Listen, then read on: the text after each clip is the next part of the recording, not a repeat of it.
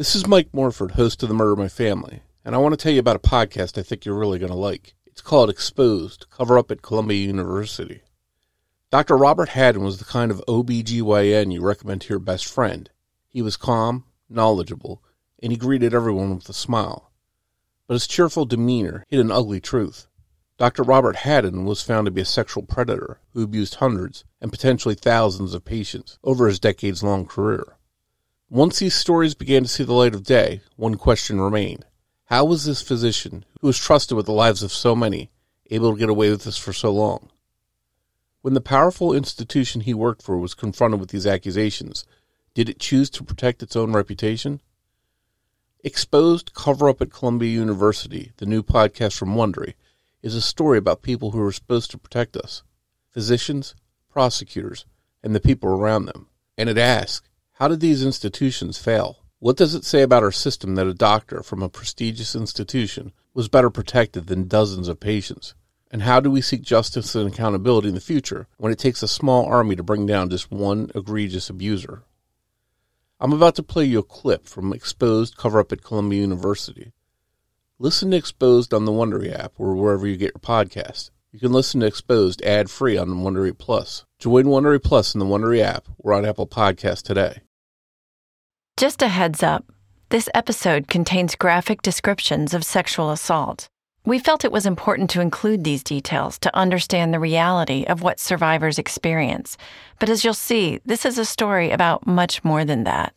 If you or someone you know is a survivor of sexual assault, you're not alone, and we'll share a list of resources at the end of the episode. Please take care while listening.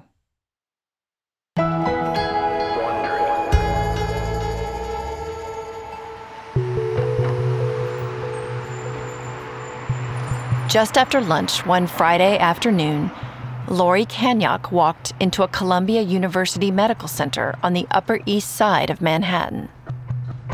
She was here for a postpartum exam. She stepped into the elevator and went up to her obstetrician's office. When it was her turn to be seen, a nurse showed her to the exam room and took her vitals. Lori changed into a hospital gown and waited. Her pregnancy had been considered high risk. She was almost 40. She'd previously miscarried, and her years as a professional dancer had left her with back injuries. She wanted the best possible care. A friend of mine had worked for years at Columbia Hospital, and she and a lot of her other friends had been patients of Dr. Robert Haddon, and she said, hey, why don't you check him out? He's very good.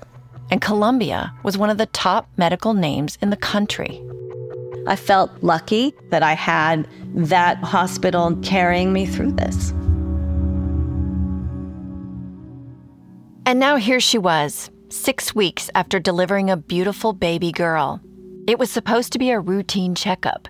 While Lori was lying on the exam table, scrolling through her phone, enjoying a few hours out of the house without a baby to care for, Dr. Robert Haddon finally stepped into the room, like he always did, wearing his crisp white coat with his glasses and prim gray beard. He's a skinny Santa Claus, like a grandpa. He jumped right in with his usual chit-chat. Hey, how's it going? How's the baby? Blah, blah, blah. Wow, you look good. You lost a lot of weight. Well, I'm a dancer. I'm at my fighting weight again, like we don't mess around kind of thing. A nurse was with him. He performed a breast exam and a pelvic exam. You're looking good. Everything's good. Nurse leaves. Dr. Haddon started to follow the nurse out, but stopped. Oh, I forgot. Your hemorrhoids. Oh, and you have stitches. I thought you just saw them. They were in the examination room, alone. And that's when I knew this was not going to go very well. She froze. In that moment, she had a flashback to the first time Dr. Haddon made her feel uncomfortable. She was at the end of her second trimester, lying on the exam table, unable to see over her pregnant belly. I had this cool sensation on my area, and I was like, that didn't feel like an examination. Here I am, 38 years old. I know what it feels like.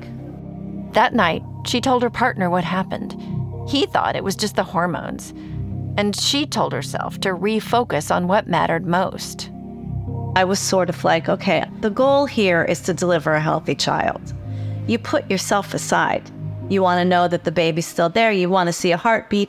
You want to know that the umbilical cord isn't wrapped around their necks. Then another moment flashed in front of her. I was really pregnant, like walrus pregnant. It was right before she was due. She went in for a dilation check. And he said, this might hurt a little bit and you're going to bleed after. The force of the dilation check lifted Lori's body off the table. To the point where I was holding the sides of the table with my hands. She heard him moan.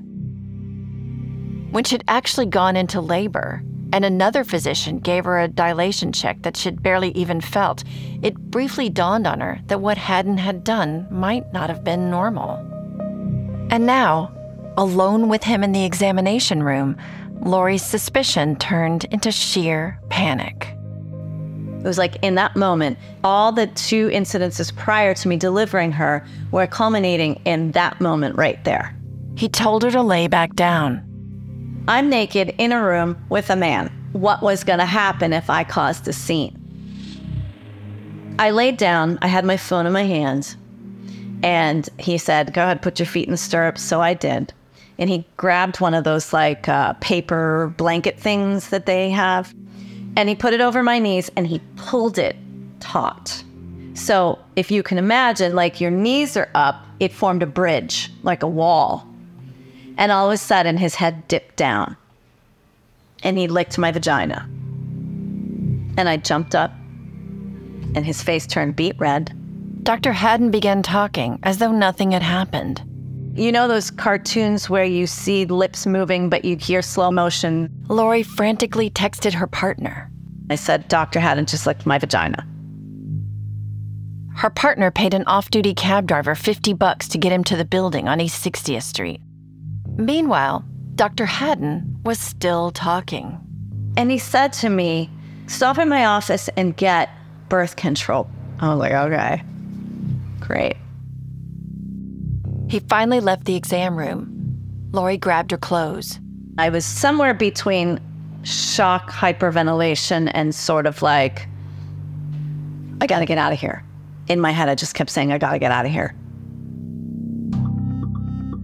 She tried to slip out of the building as fast as she could, but behind her, in the hallway, she heard Dr. Haddon following her, calling out, Lori, you forgot your prescription. She panicked and faked a phone call from the babysitter, insisting she had to leave. And I get downstairs, and the dad was there. 911 operator 1520, where's your emergency?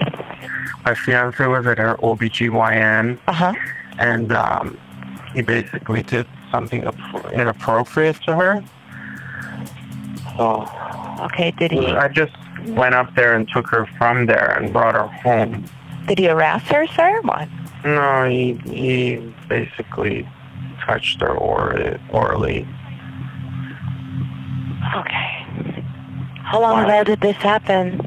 It's been now about half an hour to 40 minutes. Okay.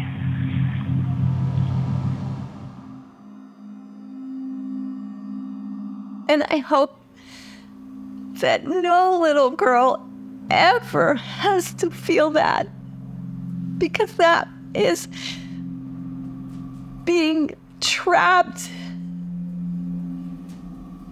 in a prison that you gotta get out. Like, you just want to get out. And that's the part that never goes away.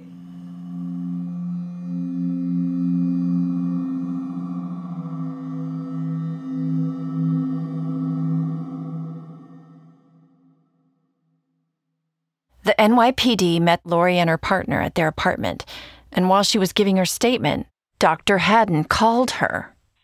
Yeah, hi, Lori. It's Dr. Haddon calling. It's like 4:30 on Friday. He started in his very mild tone of voice, and then he proceeded to get more and more agitated.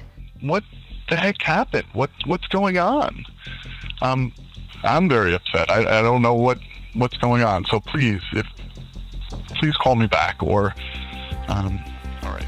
The cops glanced at one another.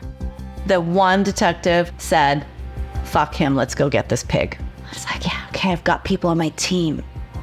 There's people going to bat with me. And they did. Until they didn't. Dr. Robert Haddon was arrested at his office. The police report shows that at least 2 Columbia University administrators were aware that he'd been taken into custody, including the department chair, Mary Dalton, and Administrator Jeannie De La Carey, who also left a message for Lori that afternoon. I had heard that you had an incident that happened that you were unhappy about today. That was Friday, June 29th, 2012. On Tuesday, Dr. Robert Haddon went back to work. Don't forget, you can listen to Exposed Cover Up at Columbia University ad-free on Wondery Plus. Get started with your free trial at Wondery.com/plus. Thanks for listening, and we'll see you back here soon.